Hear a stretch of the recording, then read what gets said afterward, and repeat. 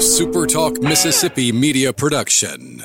You're listening to Sports Talk Mississippi On Demand, presented by Pearl River Resort. Escape to Choctaw, Mississippi and enjoy world-class gaming, the Dancing Rabbit Golf Club, and Geyser Falls Water Park. Escape to Pearl River Resort. To the junction, in the Grove, and to the top. This is Sports Talk Mississippi. On your radio and in the game, right here on Super Talk Mississippi.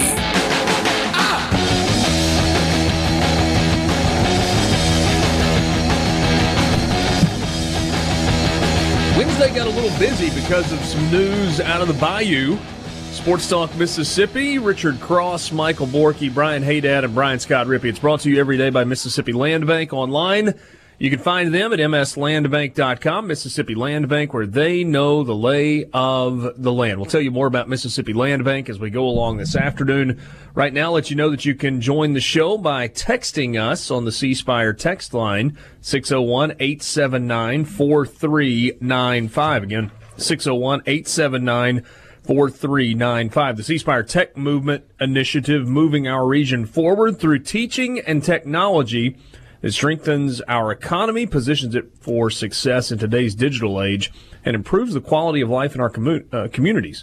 You can join the movement today at cspire.com/techmvmt. C-Spire, customer inspired. Borky, what's up? Not a whole lot on a Wednesday.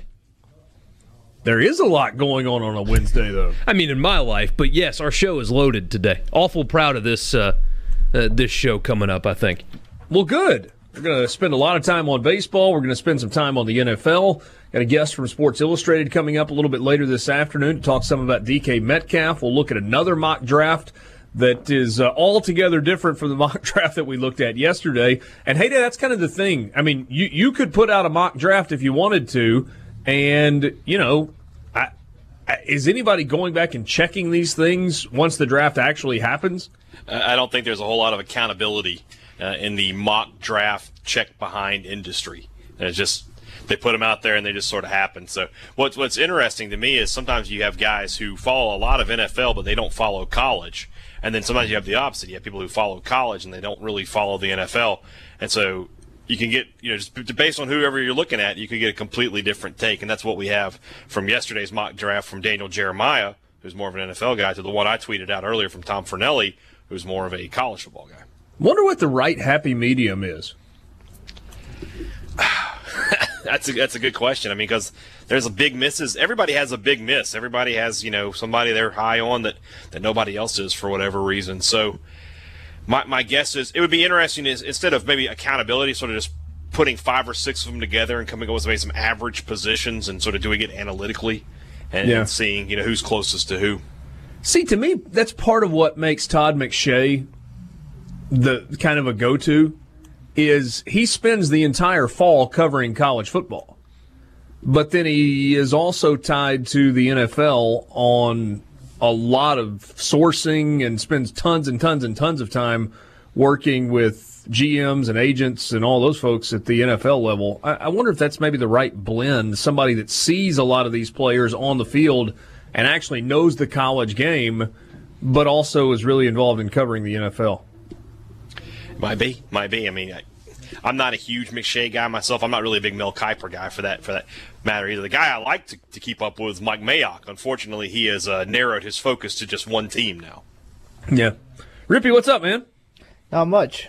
You avoided a 3-hour and 58-minute baseball game, which is what you saw the first time Ole Miss and Memphis played, and you also avoided 20 innings, which is what you would have seen if you had been in Athens, Georgia last night. Yeah, I think it was a 2-hour and 58-minute game last night. Yes. Who was timing it? Right. Yeah, who was keeping up with that extra hour? But, yeah.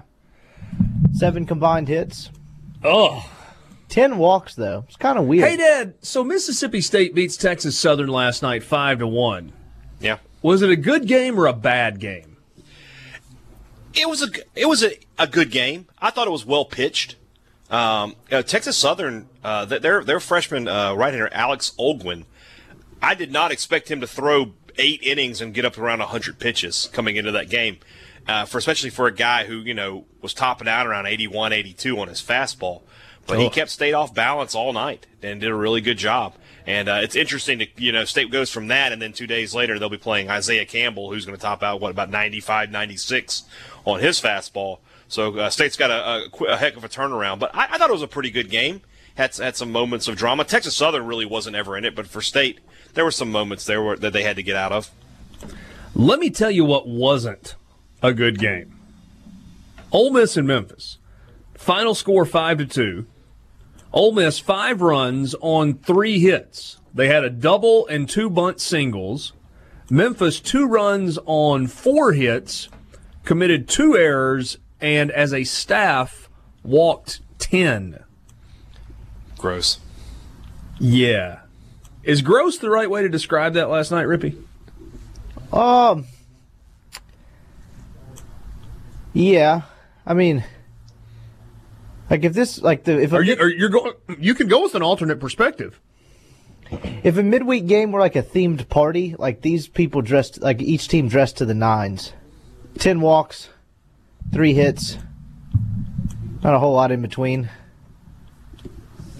I'm missing your analogy. I don't get the analogy. It was very midweekish, like 10 walks. Like it was a game that took under 3 hours, but felt like more. Like maybe the one bright spot. I still don't get your analogy, so I'm just moving on.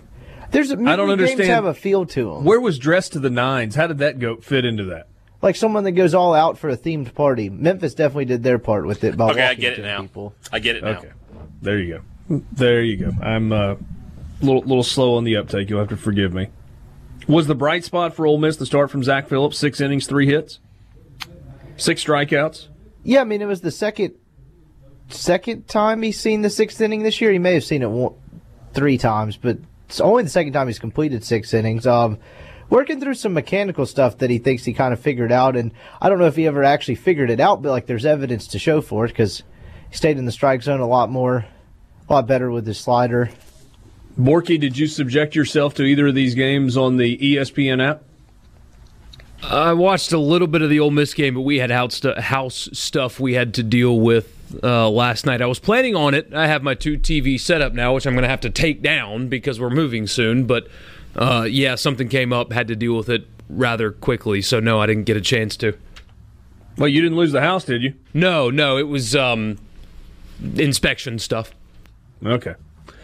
Preston on the C Spire text line, did you actually expect Haydad of all people to say it was a bad game? Man, if it's a bad game, I'll tell you it's a bad game. You know what was a bad game? Auburn 3, Mississippi State 2. That was a bad game. I'll tell you that's a bad game all day. Is that the only bad game you've ever seen? That's the only game I've ever seen from inside Davis Wade in the stands. There you go. I have seen many bad games from Davis Wade in the stadium, in the stands, in the press box, on television. Many of them. Many of them through the years. But at the end of the day, it was wins last night. We talked about it yesterday. Mississippi State just needed to go out and take care of business, get another win against the SWAC school. They did that, still sitting on only 6 losses for the year and setting up a massive, massive weekend on the road in Fayetteville for a series that begins tomorrow night. Yeah, huge series for Mississippi State. One that's probably it's going to go a long way in determining the West Championship, I think. And then it sets State up for, it doesn't get any easier next week with Georgia. So this Thursday night matchup between Campbell and Small, I'm really looking forward to that. I think that's going to be a good game. And then the rest of the weekend, we'll see what JT Ginn does. Does he get a full start? We found out last night he was on a pitch count on Sunday of last week. So does he get, no restrictions? Can he just go out there and throw 6 or 7 innings? That's something I'm going to be looking for in his start on Saturday. Should be a good series between 2 really good teams, and the winner of this series, like I said, I think has the inside track to claim the West title. And Rippy, this weekend for Ole Miss is looking more and more important as they go to an Auburn team that's kind of backsliding. We talked about that a little bit. They lost 2 of 3 last weekend. They lose to Georgia Tech in a midweek game last night. Auburn's not playing great, and teams are scoring runs on them, with the exception of that middle game last week where they won 7-0. The Ole Miss offense needs to try and kind of re-find itself, and I guess the hope is right-handed arms on the mound for Auburn will allow that to be the case.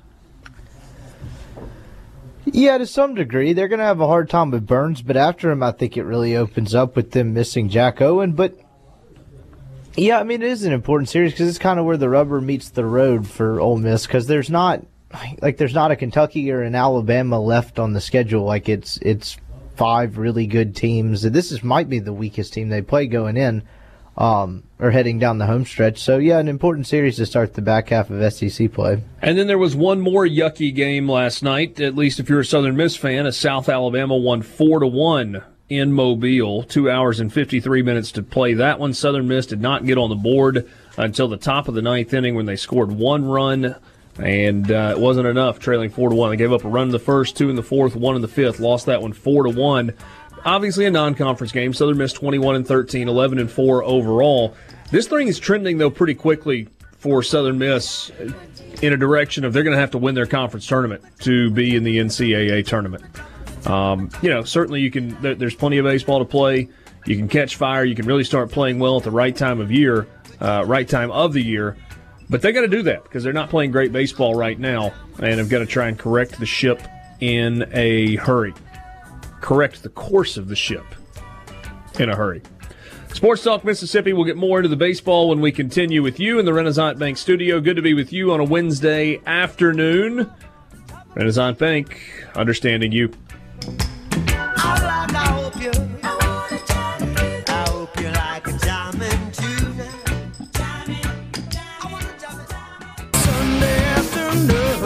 Jeff on the C Spire text line doesn't think that non-conference games really matter at this point for Southern Miss baseball. He says we've got to win the conference tournament, and I don't think that's going to happen with this group of guys. I don't know that I'd write them off just yet. I mean, if there's some health issues, and we'll see what happens when you get to the conference tournament. But I do think that that's going to be the route for a bid into the field of 64 for the NCAA baseball tournament. If Southern Miss is going to be there when it's all said and done. So we'll have to kind of wait and see. Again, I go back to the fact that they just got to start playing better. They got to be cleaner defensively. They got to get a little bit better with the timely hit, and they got to find a way to maybe not put so much stress on their bullpen if they're going to figure out a way to get themselves into the postseason. So let's dive a little deeper into the Ole Miss and Mississippi State games last night. Rippy, let's start with Ole Miss. We talked about Zach Phillips. He gets to 4-1 on the year. Parker Caracci got the save at the end of the ball game. Ole Miss used 4 pitchers last night. Didn't really overuse any of them, though. Zach Phillips goes 6 innings, a third of an inning for Houston Roth, inning and 2/3 for Austin Miller, and Parker Caracci goes an inning and picks up his 7th save of the year. Any concern about whether or not those guys can turn around and pitch on Thursday? No, I don't think so. Miller maybe a little bit because they are playing again Thursday, but he came into the game really just because Ole Miss wasn't able to create any separation, and the game hadn't been, kind of put to bed yet, for the lack of a better phrase. Crazy pitched just because he didn't pitch at all this weekend, so I don't think any concern there. Roth faced 3 hitters. Zach Phillips probably not pitching this weekend? Probably not. You think he's kind of in that now Tuesday role for Ole Miss? Well, that and he threw a bunch of pitches, but yes. I think so.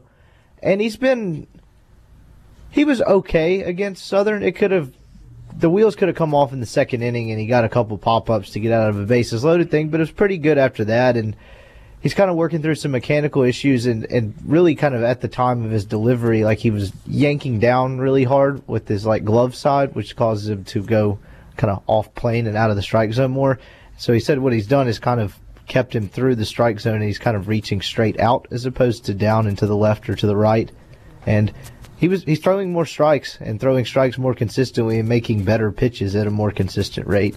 Is there reason for concern offensively? So if you look at the stretch that started with Game 3 against Arkansas, rolled into the series against Florida, continued for, I guess, the first game of the series against Kentucky. And is there anything I'm missing in between those? Or is that's kind of the stretch? Yeah, you had the North Alabama game where they didn't swing it very well, but just kind of chalk that up to whatever. 1 run in game 2 against Kentucky, 2 runs in game 3 against Kentucky. They win last night and score 5 runs, but they do it only 3 hits, and 2 of those are bunt singles. Lefties, man. Memphis threw 2 of them, including the starter. And, yeah, they didn't do a whole lot. Now, your lineup's a little bit out of whack with Ryan Olenek out and Gray Kessinger having to go to leadoff. I actually liked Dillard in the 2-hole. It took a physical injury for that to happen. But, yeah, I mean, there's definitely concern. I mean, when you have 3 hits and their struggles against left-handers continue, it's all right. So what would be your argument for Thomas Dillard in the 2-hole as opposed to Gray Kessinger in the 2-hole with Dillard 3, Keenan 4, Cooper Johnson 5, Cole Zabowski 6, and moving Anthony Servideo up to the leadoff spot? Now, Servideo against left-handed pitching has 1 hit all year. I think he's 1 for 19. No, he's 2 for 20 after his bunt single last night. What are you asking me to argue? Why would you not leave Gray Kessinger in the 2-hole where he's hitting .530 over the last 12 games? Get Thomas Dillard more at bats. Thomas Dillard's not hitting .530 over the last 12 games. He's not. But you're not taking at bats from Gray Kessinger by doing that. Where would you put Gray Kessinger? Lead off if Olenek's out. I mean, it's probably not ideal, but like as a short-term thing, not an issue. Okay. So you like the lineup that they went with last night? I do. Okay. Just didn't like the results. I mean, I didn't like or dislike the results. I mean, the results aren't there, but I think that's predominantly because left-handed pitching. I'm not asking you to wave a pom-pom. I'm talking about the results based on the way they played out. Well, yeah, but I don't think that's a lineup construction thing. I think that has everything to do with what type of pitcher they were facing. Fair enough. Anything else to learn from last night?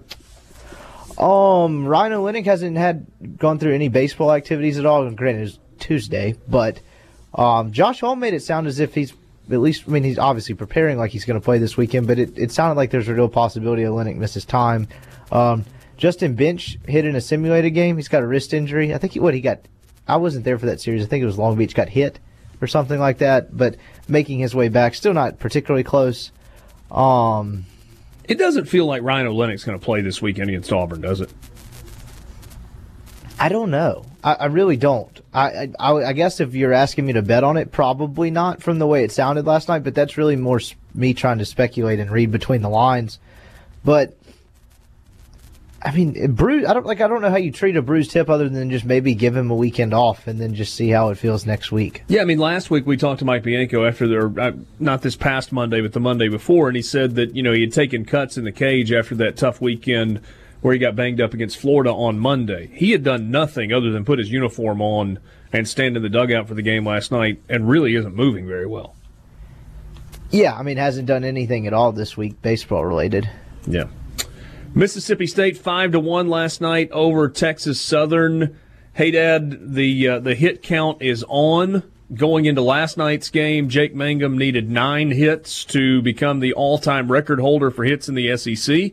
He was 1 for 4 with a run scored, so he's now 8 hits away as Mississippi State goes to Arkansas this weekend. Do people want to see Jake Mangum get 8 hits this weekend? Do they want to see him get maybe 7 hits this weekend and then get one against Ole Miss in the Governor's Cup on Tuesday night? Or do they want him to break the record at home against Georgia a week from now? I think if you laid those 3 options out to Mississippi State fans, I think they would take option B there. The idea of him getting that record in his hometown of Pearl against Ole Miss, a team that he has had so much success against through the years in the Mississippi State Ole Miss game, I think that's probably the one people would take. Especially if it was a big hit that drove in a run or turned out to be the difference maker in that ballgame. Absolutely. What did you take away last night? I thought it was an interesting game that, normally these midweek games against the teams with the pitchers like Olgan was last night, these guys who don't have a lot of velocity, normally around the second time through the order, State starts to figure things out, and then that's when they blow out for a 6-7 run inning. And it just didn't happen for whatever reason last night. They got, into the 8th inning, they put a couple things together, but even that rally, it started with a hit by pitch. Foskew's single was just a bouncing ball that got over the third baseman's head. And obviously Skelton blasted one out for his 8th home run of the season. But by and large, State had to grind out this win, and I don't know what to really take from that. I don't think it was a situation where State was looking ahead or anything like that, although that would make sense to me because you would think, hey, it's a SWAC team and you're looking ahead to that Arkansas series. But State got the win, and like you said, and that's the most important thing. State remains perfect in the midweek. They're 22-1 in non-conference games. That's what's got them set to be a national seed if they continue to win in conference. So a good win for Mississippi State. They needed it, and they move forward to Thursday night. That was a 1-1 game going into the bottom of the 8th. Yeah. It's a little shocking. It was very surprising. State would get a guy on here and there, but that guy, Olgan, constantly worked himself out of trouble. And I was pretty impressed with that kid. I was like, this kid pitches for Texas Southern. He could be a midweek starter in the SEC the way he's throwing tonight. Obviously doesn't have the great velocity, but, that's what you expect sometimes from a midweek guy. And I thought he pitched really well. His team played good defense behind him, and they just couldn't do anything at the plate against Mississippi State's pitching. That was the problem. The State pitched 9 hittings of no-hit baseball last night because Texas Southern got both of their hits in the first inning. And from there on, State didn't allow a hit the rest of the way. So if he had any offense behind him, he had a chance for a huge upset victory. But as it is, State was able to get the win. So Mississippi State got an RBI double early from McNamee to go ahead 1-0. Texas Southern got their 1 run in the 3rd inning, and then the 8th, you had an RBI single from Justin Foscue, a sacrifice bunt from Rowdy Jordan that scored a run, and then Dustin Skelton with the 2-run home run to push it out. Well, is that right? I'm missing one. Missing a run in there somewhere. Anyway, 2-run homer for Skelton. Oh yeah, 4 runs in the 8th inning to make it a 5-1 win for Mississippi State. Paid attendance 7,402 for the game last night. So Mississippi State heads to Arkansas. Ole Miss heads to Auburn. It will be a quiet Easter weekend in the state of Mississippi from a baseball standpoint. You do have Southern Miss at home hosting Charlotte for 3 games in Hattiesburg, also starting on Thursday night. What about the rest of the SEC? Borky told you yesterday there were some good games to watch. They turned out to be pretty interesting games, pretty intriguing games. Take a look at those when we come back in the Renaissance Bank studio. So it looks like Joe Alleva is leaving at LSU, and the primary candidate, at least as is being reported, and some people that are in the know think, Scott Woodward, who is currently the athletics director at Texas A&M. On the surface, you might go, why in the heck would you leave that job, which is a really, really good job, to go deal with the mess that they've got in Baton Rouge right now? You boys want a connection and a reason that LSU should back up the Brinks truck for Scott Woodward? I'll give it to you if you want it.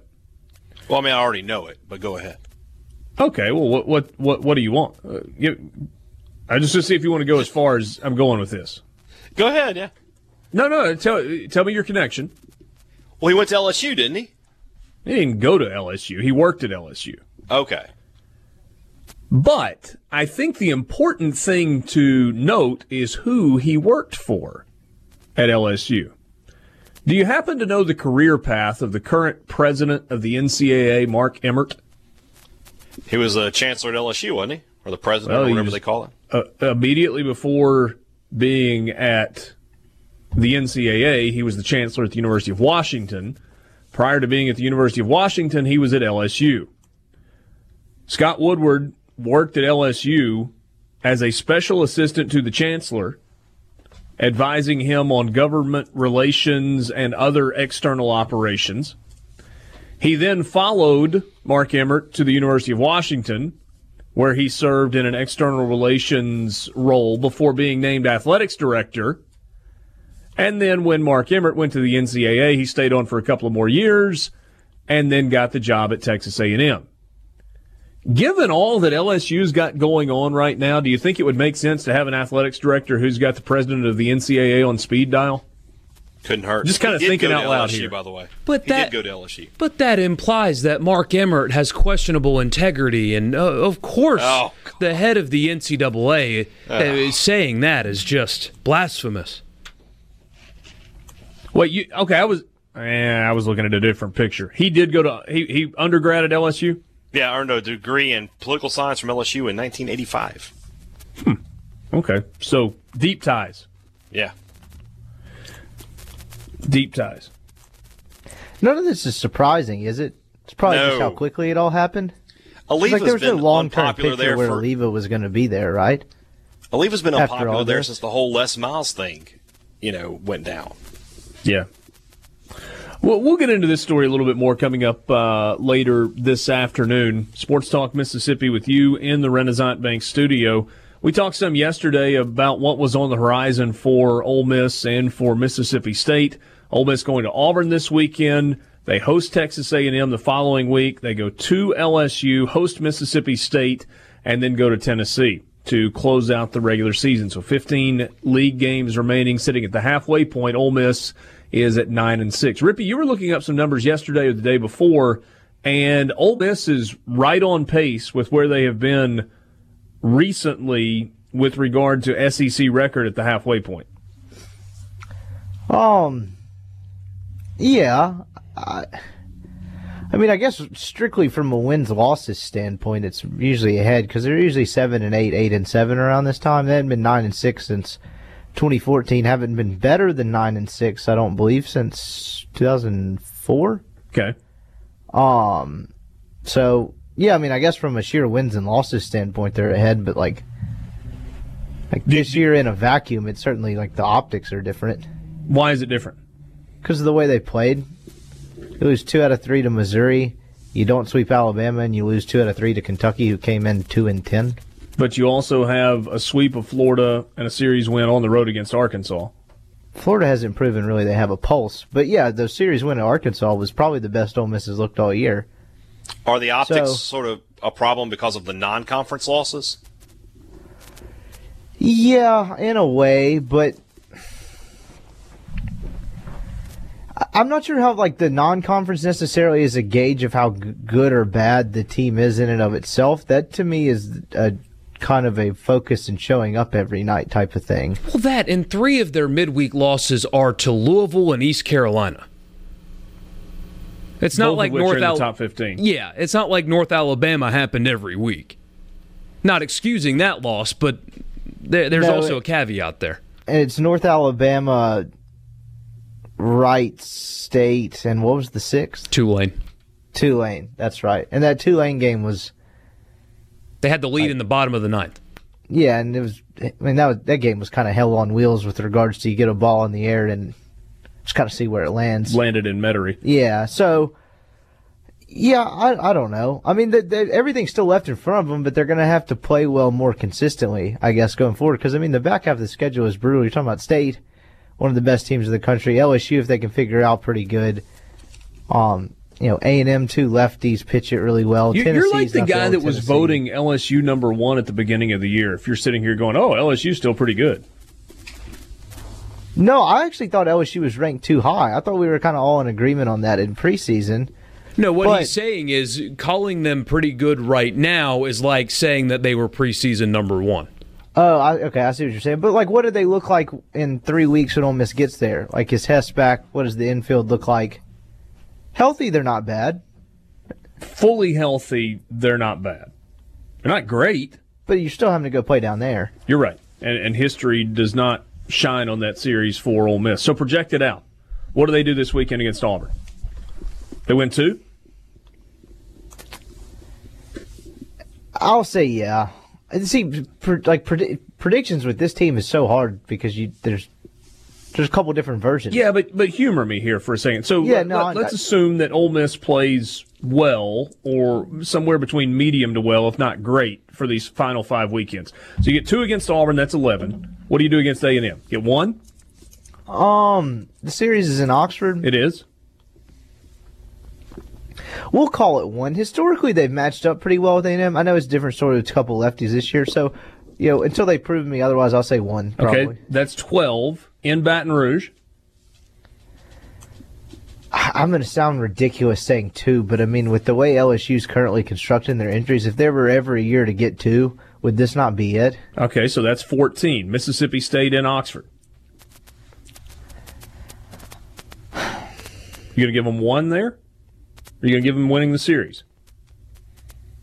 It's a coin flip series, so if you gave them 1 against A&M, I'll go 2 against State. But like you could easily flip those. I don't think they'll lose both series of those 2 out of 3. Okay, so out of those 2 series, they go 3-3. That gets you to 16, and then your final weekend is at Tennessee.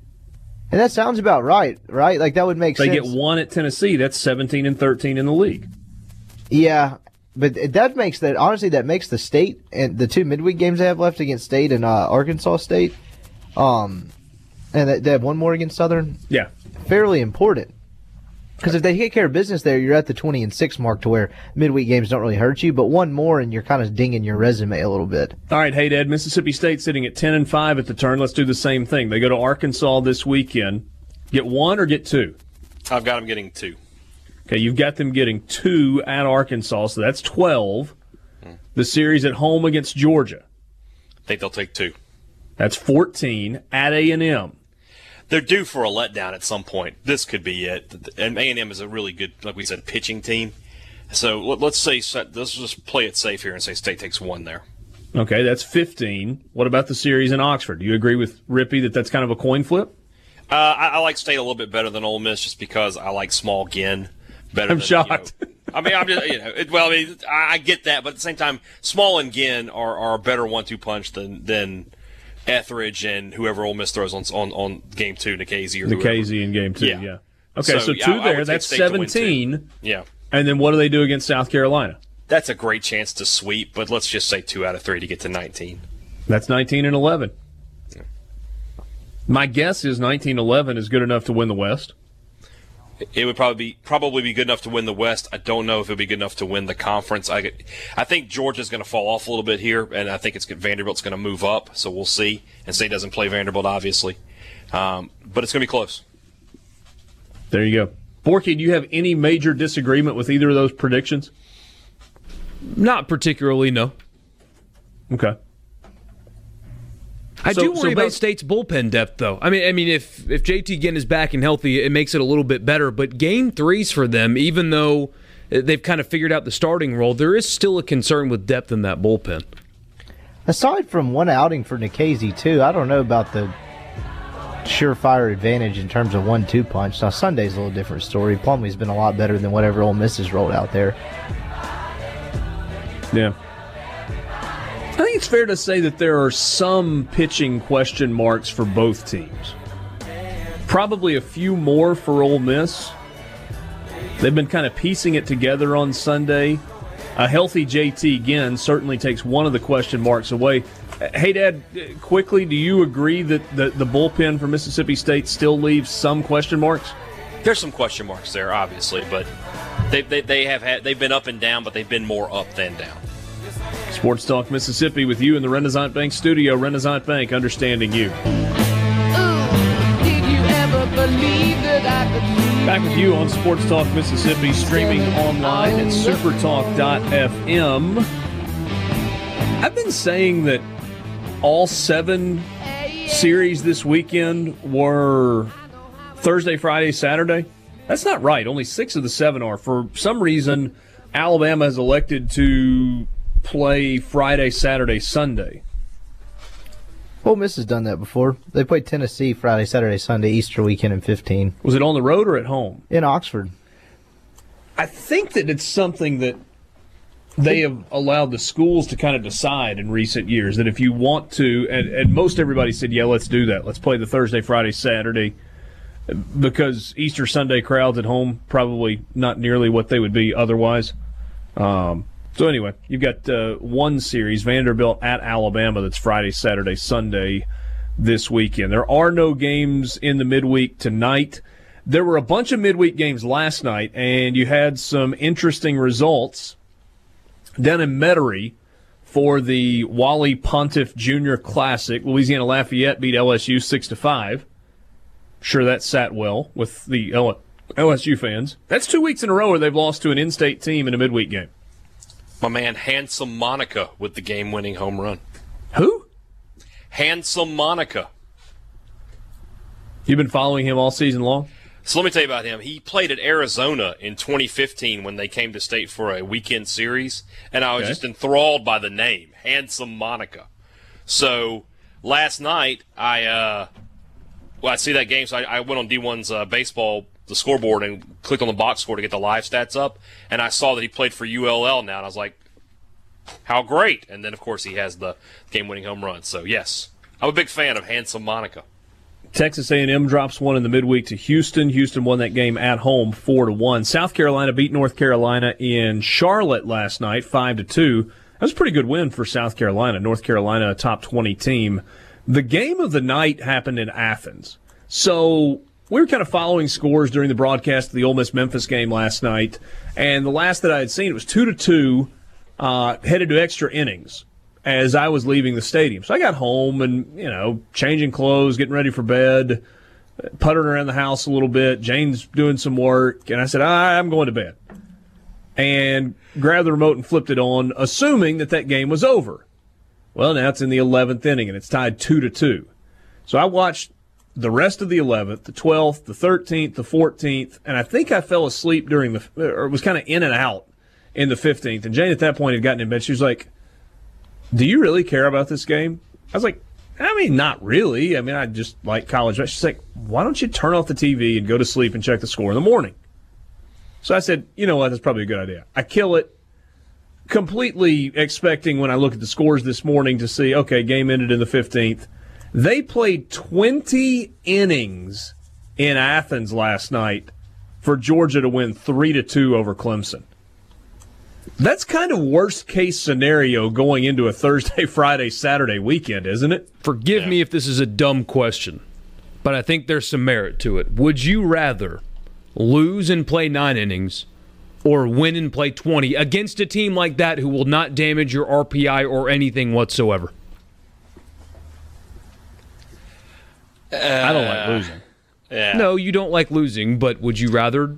I don't like being up till 3 in the morning either, though. Would you rather lose to a team that's RPI is in the top 20 in one game and play 9 innings, or win and pitch a bunch of dudes and play till 3 a.m. in a 20-inning game? Again, I don't like to lose. And so if you tell me you got to pick one or the other, I'd take winning in 20 innings versus losing in 9. I understand your question, and I think it's a very relevant question. And when you're talking about a team in Georgia who was 29-8 going into that, probably doesn't matter a lot. Now, if you look up this weekend and Georgia ends up losing 2 of 3 to who? Missouri? That's a Missouri team that can pitch it a little bit. Then maybe I rethink that a little.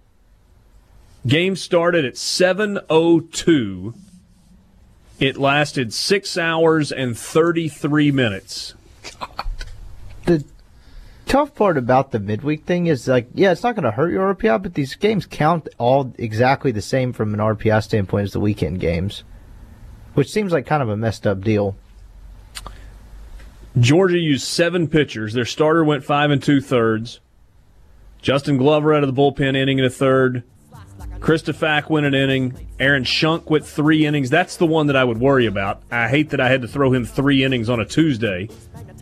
Two-way guy for Georgia.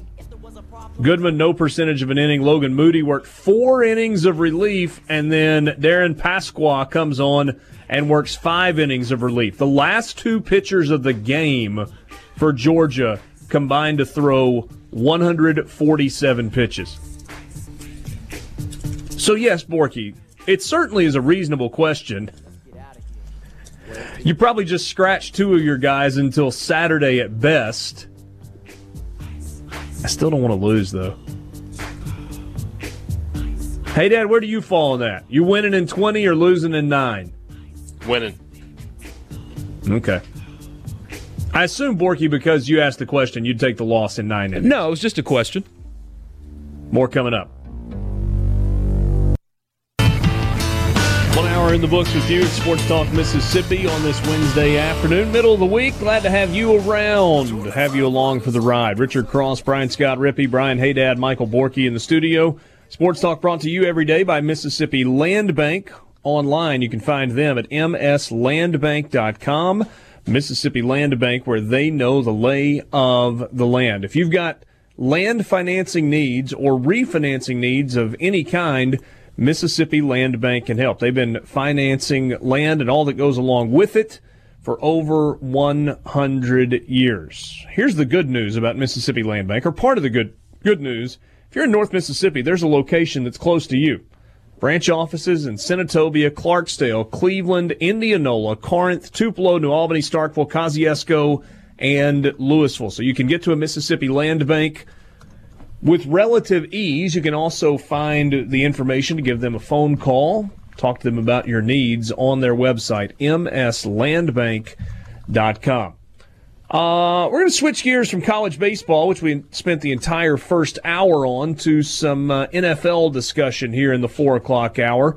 And then coming up a little bit later this afternoon, we'll have a conversation with a guy from Sports Illustrated who is covering the NFL. I'll tell you about that coming up a little bit later this afternoon. You can text the show, 601-879-4395 on the C Spire text line. By the way, it's Jonathan Jones from Sports Illustrated who wrote a really interesting piece about former Ole Miss wide receiver DK Metcalf.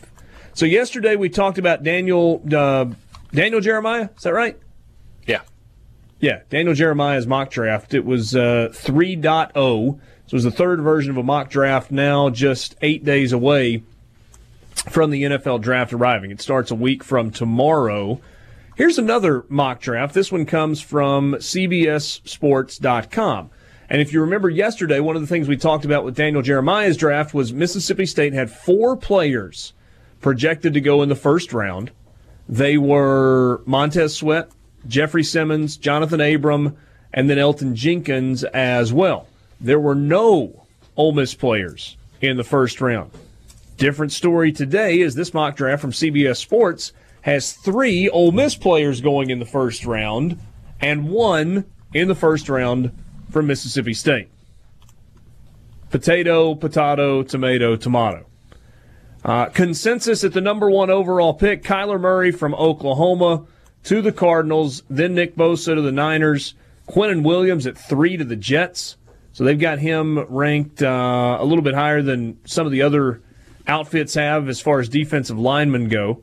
Remember, yesterday we looked at Ed Oliver, the defensive lineman out of Houston, who at one point was projected as the number 1 overall pick that was going into the football season by a lot of places. It's kind of dropped out of the first round in some spots. I think Daniel Jeremiah had him yesterday at 15. This draft's got him at 10, going at 10 to the Broncos as a defensive lineman. Josh Allen to the Raiders at number 4. Dwayne Haskins to the Redskins at number 5. Doesn't that make so much more sense than Cincinnati? The Redskins? Yeah. Washington trading up to get him makes so much more sense than Cincinnati taking him. Because Washington actually needs a quarterback. They're one of 3-4 teams in the NFL that actually need one probably for this season. Nobody else does. So this makes a lot more sense than Cincinnati yesterday. It does if you think he can start right away. They need somebody to. Yeah, fair enough. Hey, Dad, how about this at number 6? Montez Sweat to the New York Giants. The write-up says maybe the Giants were planning to take Haskins, or maybe they were planning on taking an edge rusher all along. Whatever the case, the choice is a lot easier in this scenario in a spot where the Redskins traded up and took Dwayne Haskins at 5. Yeah, I think if Haskins is there at 6, that's where the Giants, they almost have to go. But this Sweat going at 6 makes a lot more sense to me than yesterday's draft of him going at 17. I really don't think he'll be there past probably even the Lions at 8. CBS Sports has got the Jaguars taking Jawan Taylor at number 7. The Lions taking LSU linebacker Devin White at number 8. The Bills taking Jonah Williams from Alabama at 9. We mentioned Ed Oliver at 10. Drew Lock going to the Bengals at number 11. So, Borky, this goes back to your question from a second ago. Clearly, everybody thinks the Bengals are taking a quarterback in the first round. Yeah, I cannot believe with all of the holes that roster has, and it is abundant, they will waste a pick on a quarterback when they have one that can win games. No, maybe he's not an MVP. He's not a $35 million a year guy. Maybe he'll never win a Super Bowl, and maybe he's not good enough to win a Super Bowl. But does Drew Lock do anything more than what Andy Dalton can do for you? No. So why are you picking Drew Lock when you have so many more holes on your roster? I don't get this practice in the NFL at all. Does it have anything to do with Andy Dalton's age? That he's 31? It's not that and old. they feel like it's time to start planning for the future? I mean, 31 is not that old. He's got 10 years in the league. I know that, but it's still not that old. He's got a good 7 more. You think Andy Dalton is a 17-year NFL quarterback? If he stays, well, I guess I could be wrong. I think what Borky's trying to say is, physically, he could probably play another 7 years. Yeah. That doesn't mean you have to start him for 7 more, but you have longevity with a guy that you know can be successful in the league. So why are you taking Drew Lock just to take him? He's a good quarterback. He broke records in the SEC. We saw him. He can play, but he's not a can't-miss generational. He's not Trevor Lawrence, that's for sure. Yeah. So why are you wasting a first-round pick on a guy like him? And then you can go into the 2019 season and hashtag lose for Lawrence. So... Actually, you can't. Never mind. He's only a sophomore. You can't hit him next year. You get Tua. Wait, is he not going to be a draft-eligible sophomore? No. He is a true sophomore this year. That's right. 2 more years of Trevor Lawrence at Clemson. Oof. By the way, ESPN released the FPI today. Clemson has the highest percentage to play for a national championship, according to FPI, by a long shot. It's the highest preseason percentage to play for a national title ever in the history of the FPI. 83%. How about that? Pretty impressive. I mean, but Clemson that's lost some about right. dudes, too. Yeah. Not enough dudes. So rewinding to yesterday's conversation about Kirk Cousins. You like Andy Dalton or Kirk Cousins better? Oh, gosh. Do I have to? They both can serve a purpose. They both are guys that... The numbers aren't even close, Borky. No, I as far know. as production. I know. But also Kirk Cousins in December against teams with winning records is still not good. It's horrible, actually. 4 career wins total against teams with winning records. Okay. Is Andy Dalton's record significantly better than that in No. December? No. But I'll go back to the Bengals just need so much more than a quarterback. I think That's fair. the Vikings are a better quarterback away from being a Super Bowl team. I mean, where's their weakness? They were That's right a good there point. 2 years ago. Maybe they believe that Kirk Cousins is good enough to get them to a Super Bowl. It's what they're quite literally banking on. Yeah, to the tune of $28 million a year. Packers taking Cleveland Farrell out of Clemson as an edge rusher at number 12. Dolphins taking Rashawn Gary at 13. Steelers in a trade with the Falcons taking a cornerback at 14. Greedy Williams going to the Buccaneers in a trade with the Redskins. I guess it was trading down to that spot. Daniel Jones, the quarterback out of Duke, at number 17 to the New York Giants. So that's 2 drafts in a row where we've seen Daniel Jones going to the Giants at 17. Giants love their David Cutcliffe quarterbacks, don't they? Them trading for Rosen were way easier to rectify last year's draft mess. Not that Saquon's not a good player, but they needed a quarterback and they did nothing about it. What do you think the Giants could trade to the Raiders to get Rosen? Could they trade the 17th pick of the first Cardinals. round and a second? I'm sorry, with the Cardinals. I think they could do a second rounder depending on who the players are in the package. Yeah, I agree with that. That's why whoever gets Josh Rosen is getting the cheapest franchise quarterback of all time. So you think they could give up the first round pick this year, a player or two, and a second round pick next year? Or you think it's got to be multiple draft picks this year? I think a second-round pick to this year plus a couple players. So you don't think the Giants would have to give up their second first-round pick to get Josh Rosen? The Cardinals aren't attached to like keeping him. They're not having to pry him from his hands. They're openly shopping him. Greg Little going at 18 to the Vikings, which is a big difference in not even going in the first round. DK Metcalf to the Colts at 21. And there was one other Ole Miss player, A.J. Brown to the 49ers at 31. We'll continue to look at this when we come back. So we just kind of raced through those last few picks in the first round. Let's go back and look at them a little more closely, at least for the Mississippi guys. DK Metcalf to the Colts. They've got this in a trade with the Seahawks. Here's what CBS says. I think the Seahawks will shop this pick. They only have 4 picks in the draft. While doing so, they come across the Colts, who are happy to move up 5 spots and grab the first receiver in the draft. Another weapon for Andrew Luck and somebody who will help divert attention from T.Y. Hilton. The Colts send picks 26 and 89 to Seattle. Is that something that would make sense for Indianapolis to trade up to get a guy like DK Metcalf? The only reason I'm not thinking they should trade up is, I don't think Seattle's going to take him there. And then if you look at this mock draft, there's not a wide receiver that goes between there and 26. It seems to me like he would just be there at 26. So does the pick make sense for the Colts? Yes. Does it make sense to trade up 5 spots and have to give up what appears to be a third-round pick to get it? Maybe not. Well, there is worry about Baltimore and Oakland / San Francisco / wherever the heck will take them this season, the Raiders, drafting a receiver, specifically DK, in that spot. Well, in the write-up, for example, about the Ravens at 22, most mocks have the Ravens taking a receiver here, and they very well might. I know I've had them doing it in previous mock drafts, but with Devin Bush falling and still available, I think the Ravens find a possible replacement for C.J. Mosley. So it may become a thing where, yeah, if the receiver we want is available, we'll take him for the Ravens. But if the one that we want isn't available and there's somebody that has kind of fallen and there's a really good value pick there, we've got other needs as well.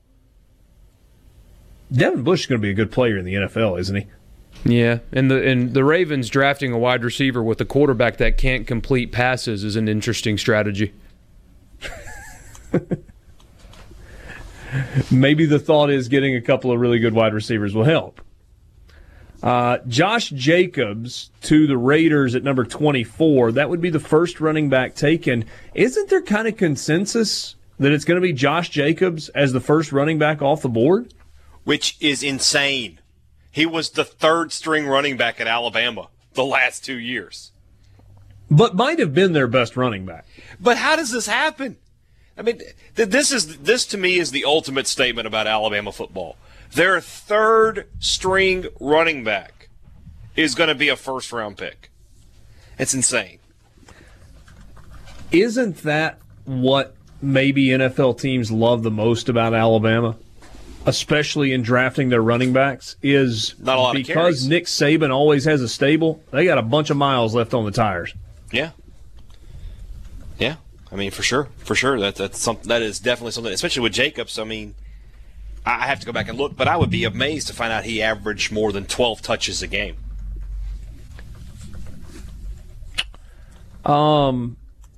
Christian Wilkins from Clemson at 30 to the Packers. Here's what they say about A.J. Brown at 31 to the 49ers as part of a trade with the Jets. The Rams aren't enamored with anything here, so they move down 5 spots and pick up a 4th-round pick. Okay, it gets a little inside baseball. San Francisco uses the opportunity to draft Brown.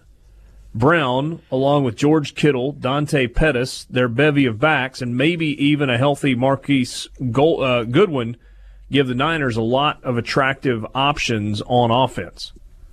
So that's more about helping out the 49ers as opposed to really why they would take A.J. Brown. What's your gut feeling here, Borky? Does A.J. Brown end up in the first round?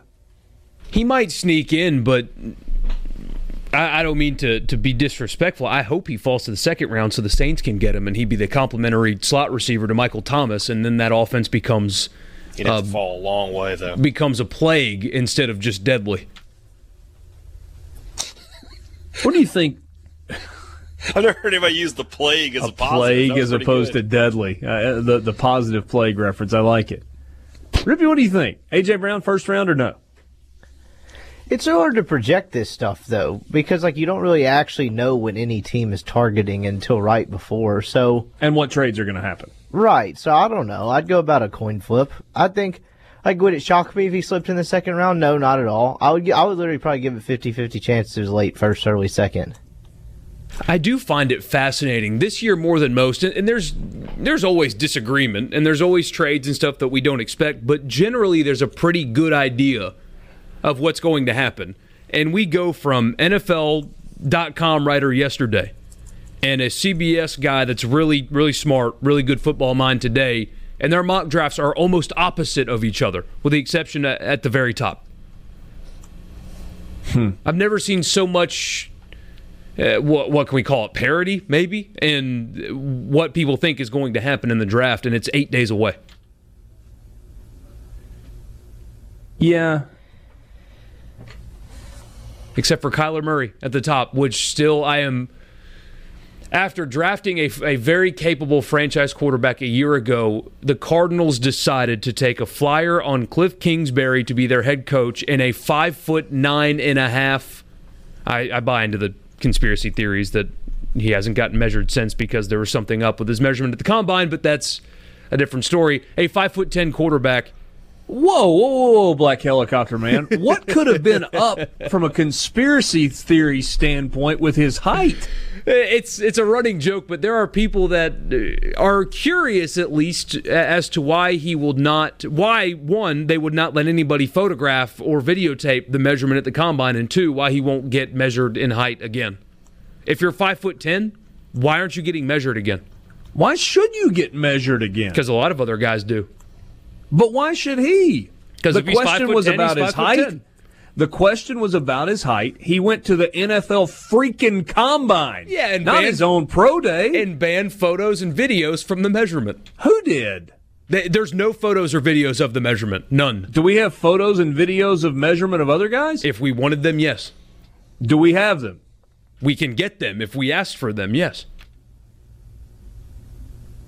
Who has asked for it that it's not out there? I mean, have you requested this personally, Borky? No, I might. I don't really buy it. I just do. I think it's funny that that's out there because they are being very weird about this measurement. It's odd. It's odd.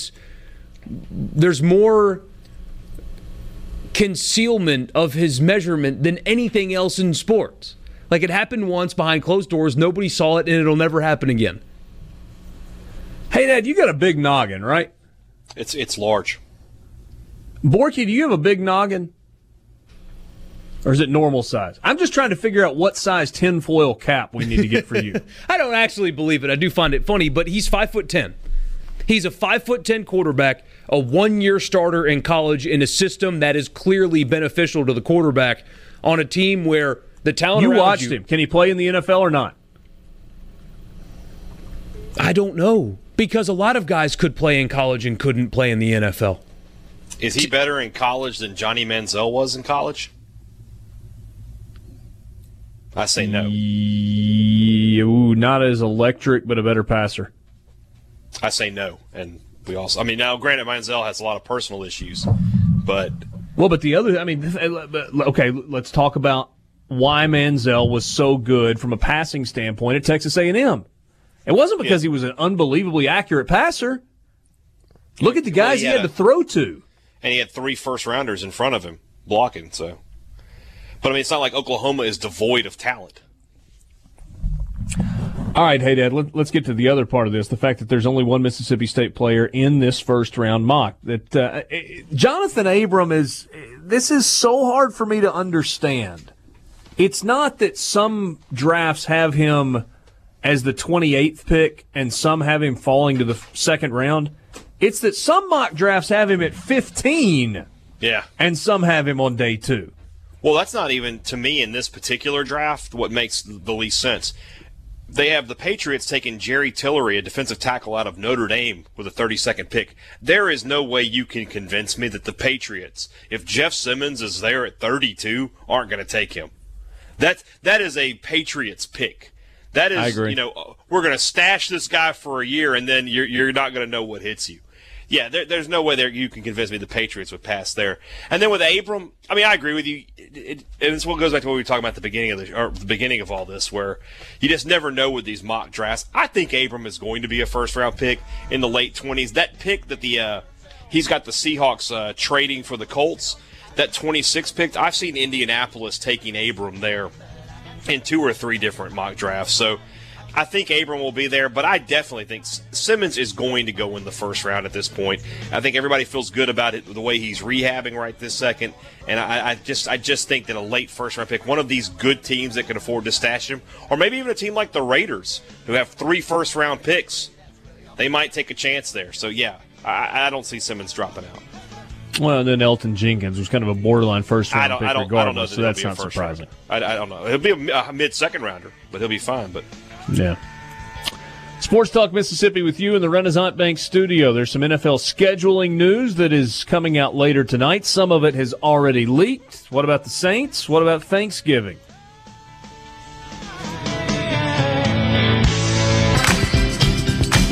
Well, that did not take long.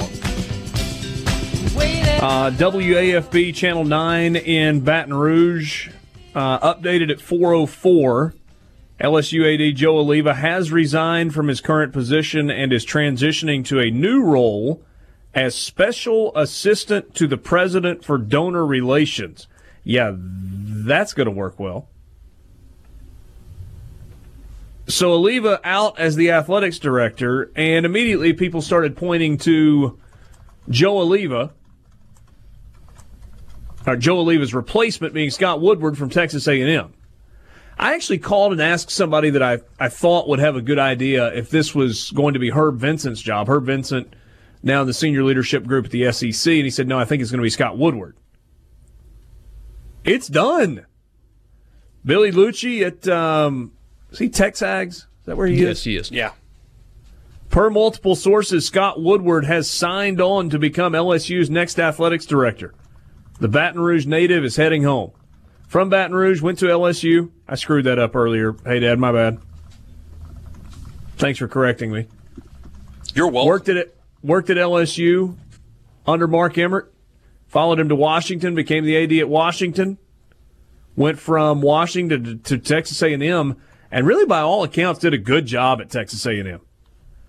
Like, A&M fans are now frustrated with their leadership for not doing what they could to keep him. I don't think this was a thing where they were ever going to keep him, though. This feels like a really good move for LSU, doesn't it? I mean, what is it with A&M getting these, first Bear Bryant, now this? Mama calls and you have to leave. Feel bad for him almost. Yeah. First time Scott Woodward has been compared to Bear Bryant, I would guess. Probably so. But, I mean, yeah, you said he did a great job. I mean, he hired Jimbo Fisher and Buzz Williams. Those are big-time hires. Big time. And now he's going to go back to his alma mater, where football, they're in a good place right now. Orgeron has got things going the right direction. You'd like to see him take a step forward and compete with Alabama, but it is what it is. LSU basketball, well, you're wading into a little bit of a storm there. We're going to have to see what happens. It's a with great the NCAA. unintentional pun, by the way. I didn't even catch that. Good job, Borky. Yeah. So, LSU as an athletic department really should just run itself. It's all about the hires you make. So we'll see if he's going to need to make a basketball hire. I guess Wade's going to survive this, but beyond that, I mean, they got the guy they wanted. I'll say that. I don't know if I think that Will Wade's going to survive this just yet. Okay. I mean, maybe it could go either way. He certainly is going to get paid for longer than it looked like he was going to get paid. You So think he's that they gotta just got to check- work out some legal stuff is what you're getting at? No. I think LSU wants to keep him. I'm just not sure that ultimately they're going to be able to. But the point I raised earlier was you got to deal with the NCAA Okay, I was kind of being lighthearted when I said Scott Woodward comes on and he worked for Mark Emmert, but it can't hurt, right? No, not at all. And the NCAA is inconsistent, and part of that is because there are humans that run it, and humans, whether fair or not, also have prejudices, and some can be from personal relationships. If they had a good working relationship before, it's reasonable to expect LSU to be treated somewhat differently. I would say that whenever this basketball mess wraps up at LSU, they will not be investigated for anything again while Scott Woodward is their AD. Probably not, assuming none of their other coaches get caught on a wiretap. I mean, their hospital scheme got exposed, and there has not been a single story since the day that broke written about it. I was about to say, has that actually fully been uncovered? No, because nobody wants to uncover it. The folks at the Advocate in Baton Rouge did win a Pulitzer Prize yesterday. I'm not questioning their ability. I was honestly just asking. Oh, no, I'm with you. I do think, though, I don't fully understand the inner workings of front office stuff in college athletics. I've never worked in a front office, but with football and LSU, you've heard me say this before if you've listened to the show long enough. I think LSU football has not been anywhere close to what it can be. I think LSU football should be on the exact same level as current Alabama, current Clemson, current Ohio State. They have more talent within that state than anybody else. They don't compete with anybody in that state for talent. They have an insane fan base, an insane home atmosphere. It should be a college football power. And maybe having a new athletic director in will not let a 3-loss season be considered good anymore. Because even though I expected a lot worse from LSU, and I have to eat crow on what I thought they were going to be, you're still talking about a program with those advantages, celebrating, and everybody talking about how great of a coaching job it was in a season in which they lost 3 games. LSU should be so much, they should be a national college football power, and having competent leadership, if in fact that's what this is not good for the SEC West, because LSU has not come anywhere close to achieving what they are capable of, considering the advantages that they should have in football there. 2 national titles in 20 years still qualifies as a power, though, right? Oh, they're still a power, but they're not what they could be. They are in the company of who? I mean, Alabama is all by itself. Well, I would say Clemson is parallel with Alabama right now, and Ohio State, if they're not up there, they are a very, very, very close third. I would agree that Les Miles' last couple of years were underwhelming, but I don't think they're going to able to reach, quote-unquote, the program's full potential until the guy in Tuscaloosa calls it quits. Maybe so. But you didn't... That's a pretty big impediment. It is. It absolutely is. Hey, Dad, is there any example of an athletics director in the SEC leaving one school and going to another, and then somewhere in the future hiring the football coach that he had at his previous school? Boy, that is a very specific question. I believe, however, there is an answer that says yes. So I'm not trying to get too far ahead of things here, but let's say that Scott Woodward doesn't believe in Ed Ogeron the way that Joe Oliva believed in Ed Ogeron, and a year or two from now he decides to make a change. Would LSU and Scott Woodward go after the guy that LSU and Joe Oliva were not able to get a couple of years ago? I mean, and Fisher has always been tied to LSU since for such a long time. I mean, if he's successful at Texas A&M, if he can get them up and running, then yeah, I would imagine so. It's LSU. They should be able to call any coach in the country and at least make an offer. Well, they've got to overcome the brainwashing. We've got to take that into account. What did A&M? Although what was the Jimbo Fisher contract? $75 million guaranteed. It was 10 years, $75 million guaranteed. From a power standpoint, why is A&M, and I'm not asking like a pointed question here, I'm literally just asking, why is their ceiling any different than LSU's? It shouldn't be. I don't think it is. The only difference is that they have a in-state, not in the same conference, but they have a powerful team in the state with them, with Texas, and LSU does not have that. Who is the bigger brand within that state as well. Right. And it's a weird place, a weird people. It's not Texas A&M doesn't sell itself on visits as much as LSU does. It's still, I mean, the facilities are incredible, of course, but it's not. It's just different, and you know what I'm talking about because you guys have been there. Yes, College Station is a very unique place. In some ways, it's a weird place. It's a cult. Some mince words here. Yes, it is. You dropped an alien during that midnight yell or whatever, they'd be like, "Oh my God, send me back to wherever." The alien would want to go back home. But your point still stands. Have you been to Midnight Yell? No, I've seen videos. I went 2 years ago just because I wanted to see it for myself. Once was enough. Look, and I'm not knocking it either. Like, I appreciate the passion. Like, it's a cool thing, but, like, you put an outsider there that's, you don't even have to say alien. Like, put someone from, like, Europe that's never been to an SEC game.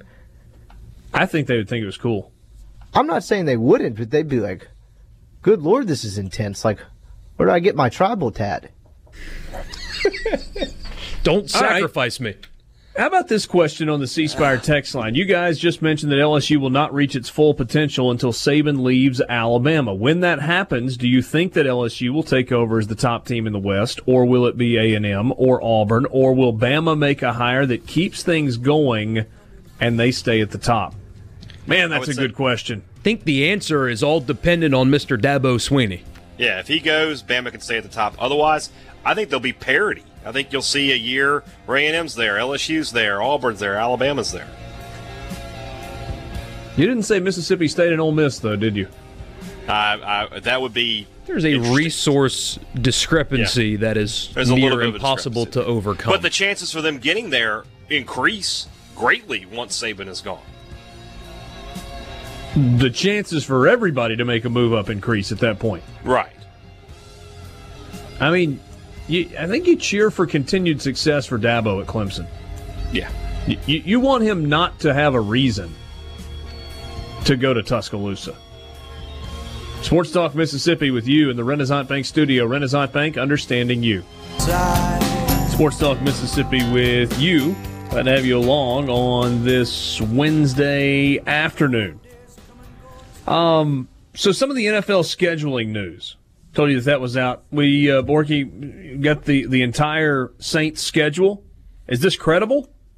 Yeah, it's credible. It's from a guy that covers the Saints in a beat writer capacity, and he seems fairly confident that this is the way it is. He was confused on what date they will be on the road versus home against Tampa and Carolina, but he thinks he has that worked out. So this is what at least a beat writer has learned via sources is their schedule this year. Same thing with the Cowboys, but we don't have their full schedule yet. We have about 4, 8, 9 of their games so far. I'll keep looking to see if the rest of them have leaked yet. All right, week 1 for the Saints. Monday Night Football with the Houston Texans in town. That's a fun way to start the year. Wish we could find a way to get John up here in the studio with us for a while before that one. We might find a way to get Richard into game live. That'd be better. Hey, Dad, you and I were thinking the same thing. I said we may find a way to get Richard in New Orleans for that game. Yeah. I think. Don't just say Talk Richard Mississippi here. Yeah. / Louisiana. Let's go. Yeah, that might not be the word. It seems like there's some restaurant bar there called Manning's. Or Deuce McAllister also owns a place down there. I mean, can't we just go to some non-biased restaurants? They got plenty of them.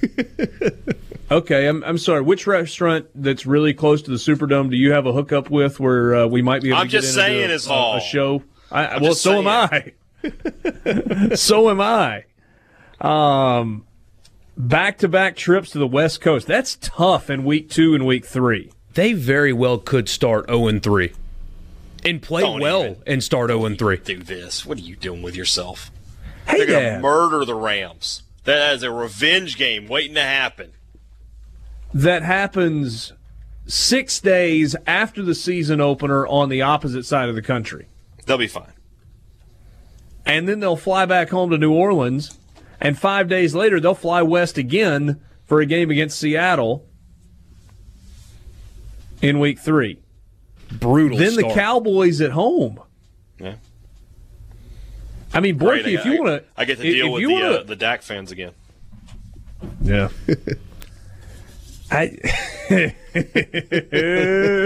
Well played.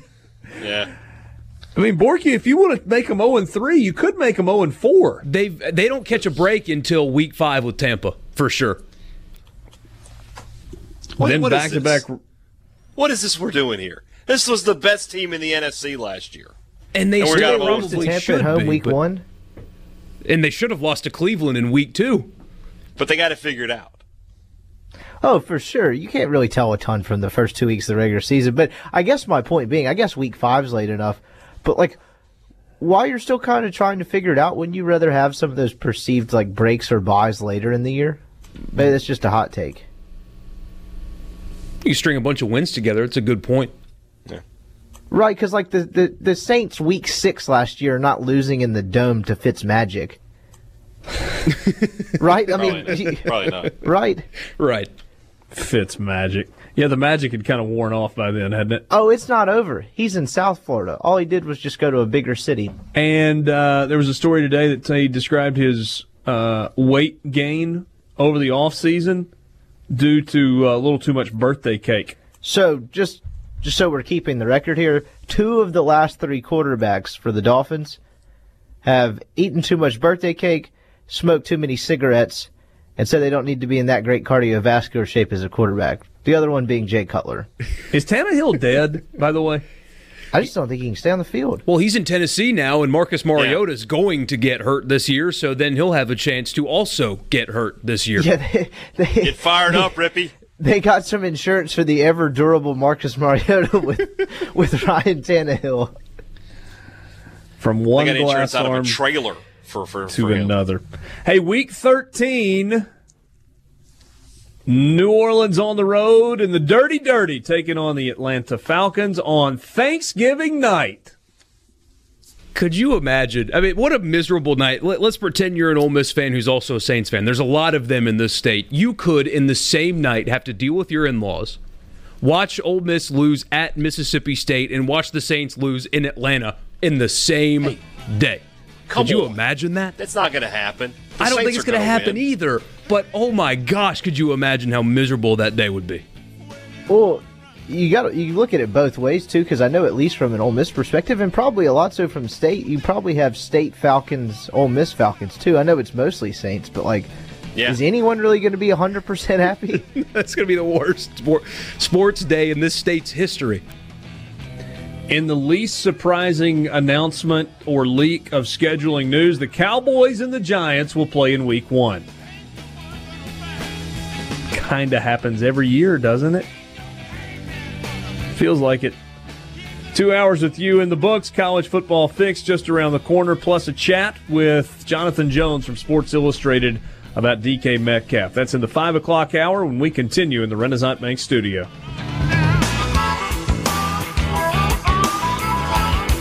Sports Talk Mississippi with you just after 5 o'clock on this Wednesday afternoon. Richard Cross, Michael Borky in the studio in Jackson.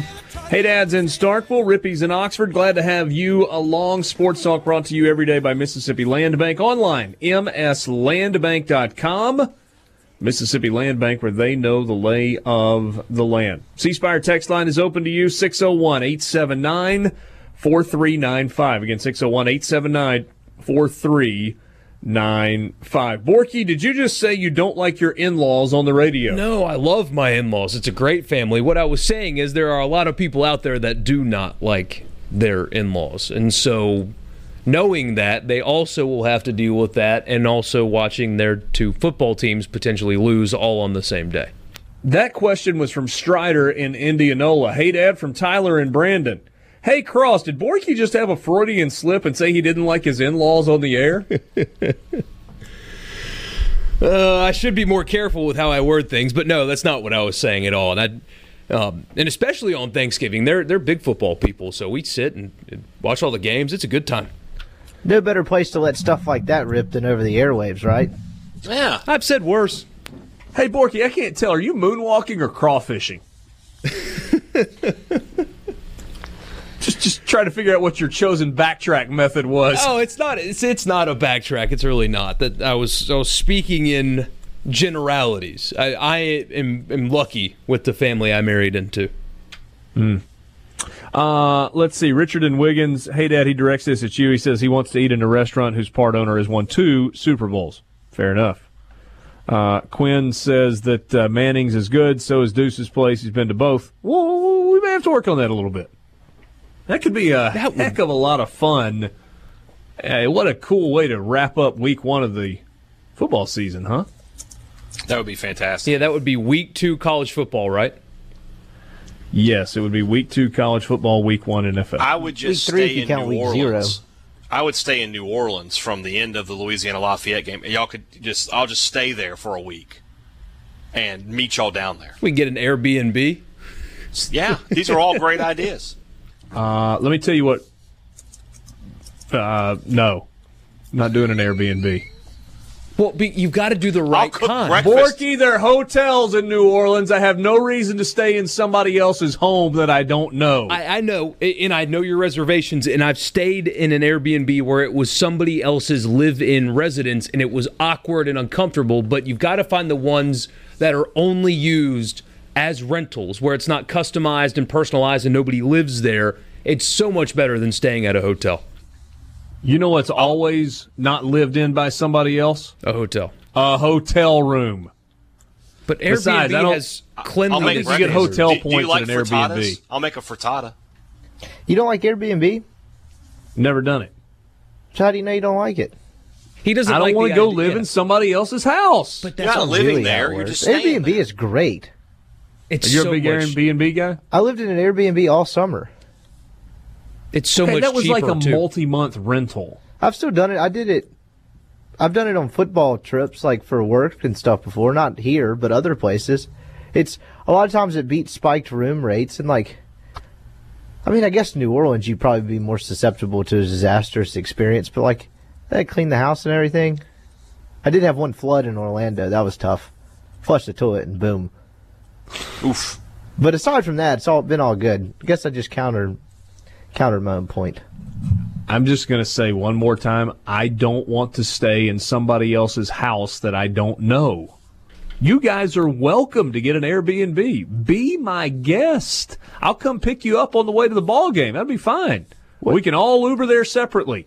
I'm just going to Uber to the game from my hotel room. Well, you can be the guy that cost the trip more money than the other 3. That's fine. That's What's on the you. difference? What's the difference between that and a hotel where someone else has stayed in that room before? Housekeeping. You get that with Airbnb. You get that with Airbnb. How do I know they weren't running the vacuum themselves and put some dirty sheets on the bed? Because as part of your fee, it's a cleaning service, a professional cleaning service that comes in and takes care of it all. It's like a hotel with a living room and your own fridge. It's great stuff. Okay, here's the deal, guys. If you want to cut the cord, you're welcome to cut the cord. I'm still going to pay for cable or satellite. I want a remote control in my hand. I want to flip channels. The rabbit If ears. you guys want to stay at an Airbnb, you are more than welcome to. Oh, and we'll I do hope that, you're and- able to save money, and I hope it's luxurious, and there's a nice little pool in the backyard and everything else. I am going to stay at a hotel. Well, and we'll have a party and you're not invited. So That's fine. New Orleans has more than just your party. well, ours Is that will a be Nokia better. brick on the table? No, it's not a Nokia brick. Okay. Oh, he upgraded to the it's not like Motorola I'm- Razr. It's not like I'm super old-fashioned. I just want to stay in a hotel, not somebody Even else's house. the old grumpy man of the group is like Airbnb is a fine choice. That's fantastic. I'm happy for you. And basically, what we're saying, You guys yes, are trying you to get are. me to I don't argue about believe that something you're that there's happy. no argument for. I'm fine with you doing that. I don't believe that I'm you're just not actually doing happy. it. Well, I'll cook breakfast for Rippy and Borky then, and they'll like it. That's great. I'll eat downstairs at the Ritz-Carlton's breakfast. On dishes someone else has used before, I think. Probably so. Somebody else's. That fork has been in someone's mouth. Gross. Oh, Adam says, what's the difference in Airbnb and Uber? I'm getting in some stranger's car who's actually controlling where I'm going. There you go, Adam. Again. but That's a little different, though, because taxis, like hotel rooms are clean, especially the better ones. Like, you can expect clean sheets in a clean room. Ubers have a cleanliness standard that taxis, if they have it, they don't follow it. So Uber's the better option because you're getting the exact same service, but one's just cleaner and better. That is a good point. You get into a taxi, sometimes you get out thinking, like, if I die in a couple weeks, I'll know where. And they all smell the same. Well, they don't all smell the same. But I feel like all the taxis in New York City smell the same. And I don't trust them either. With Uber, like on your app, it gives you the direct route from where you are to your location. So if you're in a strange city, you can keep up and make sure they're not overcharging you. If you're in a new city and you tell the taxi where you want to go, I mean, they can weave in and out of streets and you have no idea because you've never been there and charge you more. I know from experience. So clearly the three of you are on Team Airbnb, and apparently Adam is as well. Am I the only guy out here that's like, I'm glad it's a great concept. I'll stay at a hotel. I don't have an issue with that, but I'm just saying if we were to get a house at a good rate, that's fine. Okay. If you try it once, you will see why we are this way. No, I don't think so.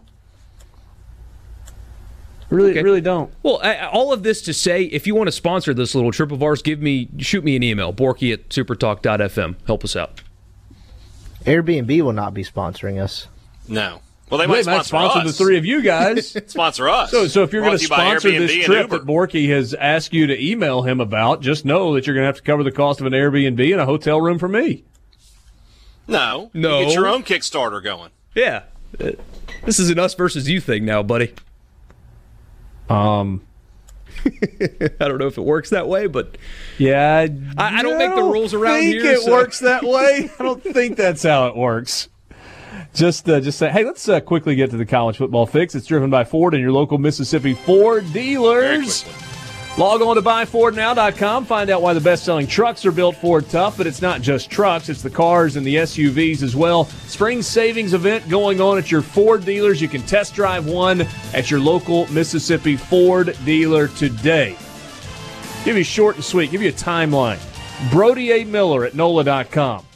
News broke about Joe Alleva stepping down before 11 a.m., right around 11 a.m. The announcement from LSU was released at 3:59 p.m. News broke of Scott Woodward agreeing to become LSU athletics director at 4:25 p.m. How about that for a timeline? AD out, official announcement. 26 minutes later, news breaks. Woodward has agreed to be hired. Pretty good story at NOLA.com from Brody Miller about what has happened. His lead is it took less than 24 hours, but LSU has its man to replace Joe Alleva as athletic director, Scott Woodward. How about this? He has a camp in Grand Isle, an apartment in the French Quarter, which he does not rent out via Airbnb. Let's say, can we just stay with him? And his family lives in Baton Rouge. Woodward is an LSU alumnus who served as a liaison between the university and government and corporate officials, perhaps those at Our Lady of the Lake, at LSU under then-Chancellor and now NCAA CEO Mark Emmert. Since being hired at A&M, Woodward has helped build the profile of A&M. He hired Jimbo Fisher to a 10-year, $75 million contract. He also hired Buzz Peterson. Meanwhile, Joe Alleva attempted to fire LSU coach Les Miles to hire Fisher in 2015, but the deal fell through. Joe Alleva is credited with firing Les Miles and hiring Ed Ogeron. Joe Alleva out, Scott Woodward in Baton Rouge. That's your college football fix.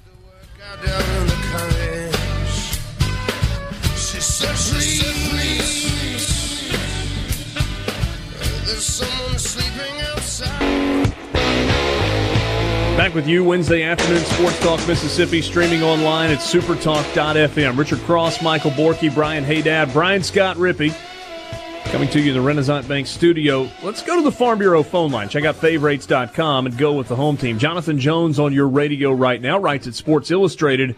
Really interesting piece about DK Metcalf. He is a fascinating case study going into this year's NFL draft. Jonathan, appreciate a few minutes of your time this afternoon. When you look at these mock drafts, kind of all over the place, a lot of them have DK Metcalf in the first round. Some of them have him not in the first round. And then the backstory of how much football has this guy actually played comes into play. And you have all of that with the backdrop of an unbelievable NFL combine and a physique that kind of makes him look like Adonis. Yeah, first of all, thanks for having me on, and you're right. And there's a lot going on here. He completed just 19 collegiate games. I know your listeners know that. Played in 21. Obviously, his first game, he broke his foot, or second game, rather, he broke his foot. And then his last game, obviously, with the neck injury, where he fractured his neck. And so you have that. And, he says they're freak injuries and that they won't happen again. You have the fact that he ran a very limited route tree while at Mississippi. But then you start looking at it, and his measurables are legitimately unlike anything that the NFL has ever seen. 6'3.5", 228 he checks in at the combine as, which is down from the 235 he was at in that viral photo, which I'm sure we'll get to. But the 4.33, the 40.5-inch vertical, the 27 reps on bench press, and then he changes direction slower than Tom Brady did in 2000 coming out of Michigan. We all remember the photo of Tom Brady in those terrible gray shorts and how unathletic he was then and still is today. And so, listen, I talked to a lot of folks in the NFL, and I'll tell you this, DK got very high marks on character. He got very high marks, obviously, in terms of passion for football and obviously what he can do with his body. The question, of course, is, can he run every route? No, he can't. But for a lot of teams, that's okay. Not every receiver in the NFL can run every route. And when you have a guy like him who is so good on go routes in terms of speed and going up over a cornerback, you have a guy who can run a slant route probably better than anybody in the NFL. Those things are where he wins, and that's what you're going to want to accentuate. What is the route that would be most concerning to NFL teams that he can't run? Yeah, I think it's really any sort of route where he's building up speed and then has to break it down and change a direction. So, we're talking about a dig, we're talking about an out route, right, where sure, he's running straight ahead 20 yards. And I mentioned the story. He says he runs like a gazelle. It's not a gazelle, right? I mean, he's flying, there's no doubt, but there's a lot of power behind his speed. And to break that down immediately and then flip his hips 90 degrees or even more than that, that's a really difficult thing to do from just a physics standpoint, right? That's not saying anything about his want to or anything. This is simple biomechanics. And once that cornerback, right, starts seeing him break down a little bit, all right, now it's triggered in my mind, right, because I'm looking at my keys. I know that something is about to happen. And, if it isn't out, you think the corner may be able to jump that. He's a big guy. Can he shield him? I don't know. And so that's the kind of route that you want to keep him away from, especially where he wins in so many other areas. So more less gazelle, more Japanese bullet train? That's exactly right. I pity the fool who has to step in front of him. Oh, yeah, no question about that. I thought there was a really interesting part of your story where you talked about his reticence to take his shirt off for a photo session. That's fascinating to me. Yeah, I didn't know going down to Mississippi what he was necessarily like, but I'm doing a whole bunch of research, right? And I'm combing through all the old photos and stories written about him through his high school and collegiate years. And one thing I'm noticing is he always seems to have an undershirt on. And I go back, I looked at some of his high school basketball photos, and you know that he's the most ripped 17-year-old kid on the court, probably because he's the most ripped 17-year-old you've ever seen. And there he is with the compression short-sleeve shirt on underneath the jersey. I was like, something has to be going on with this.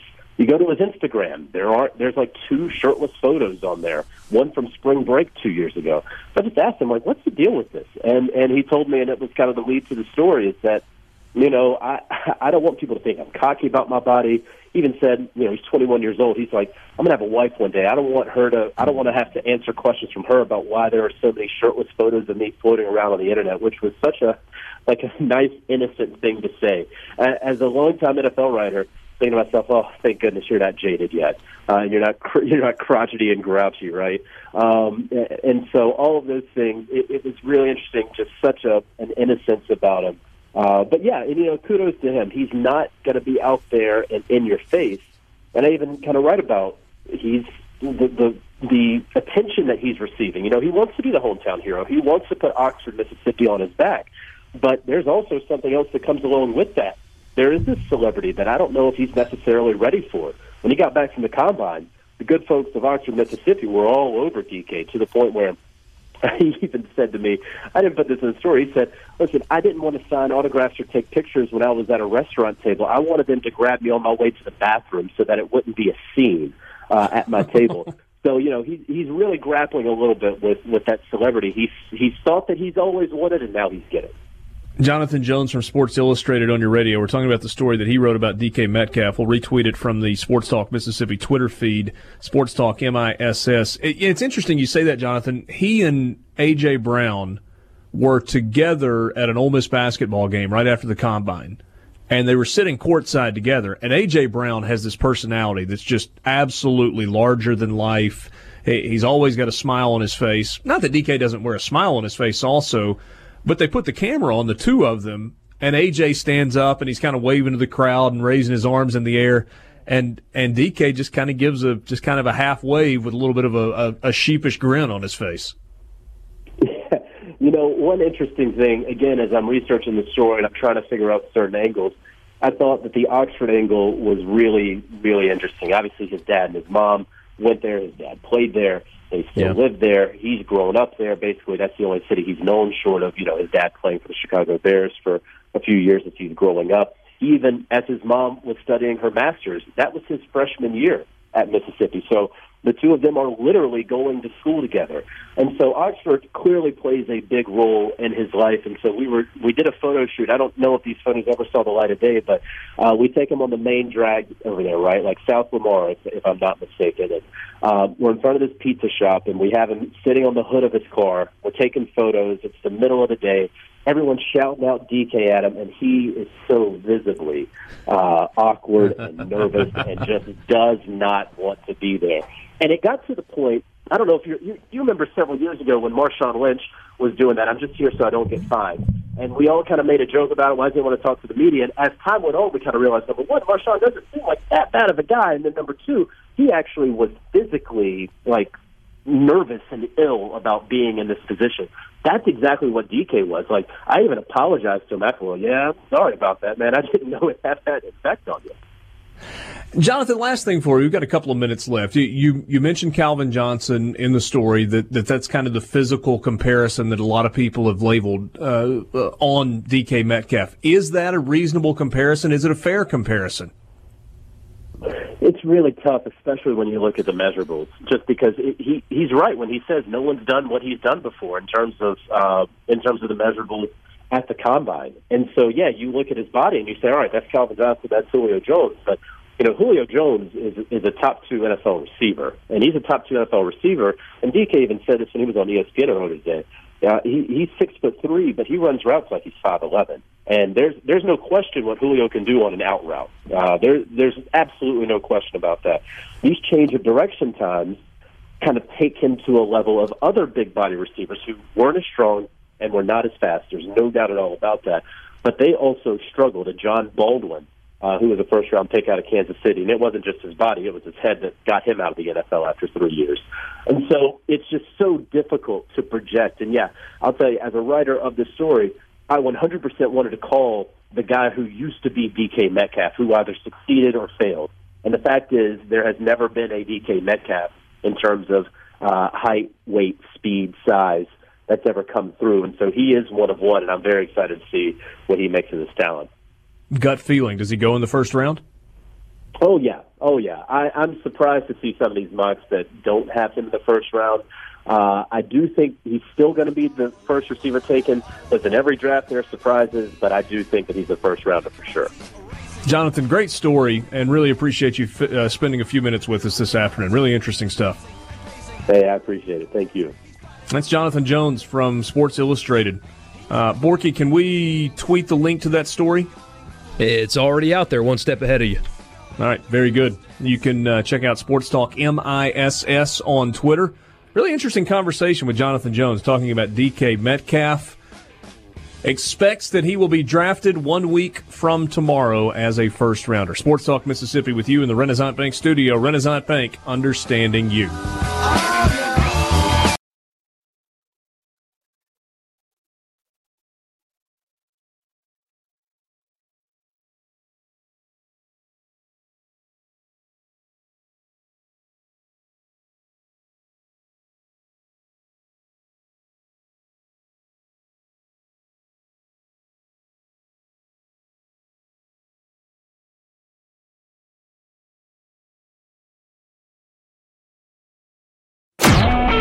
A SuperTalk Mississippi media production.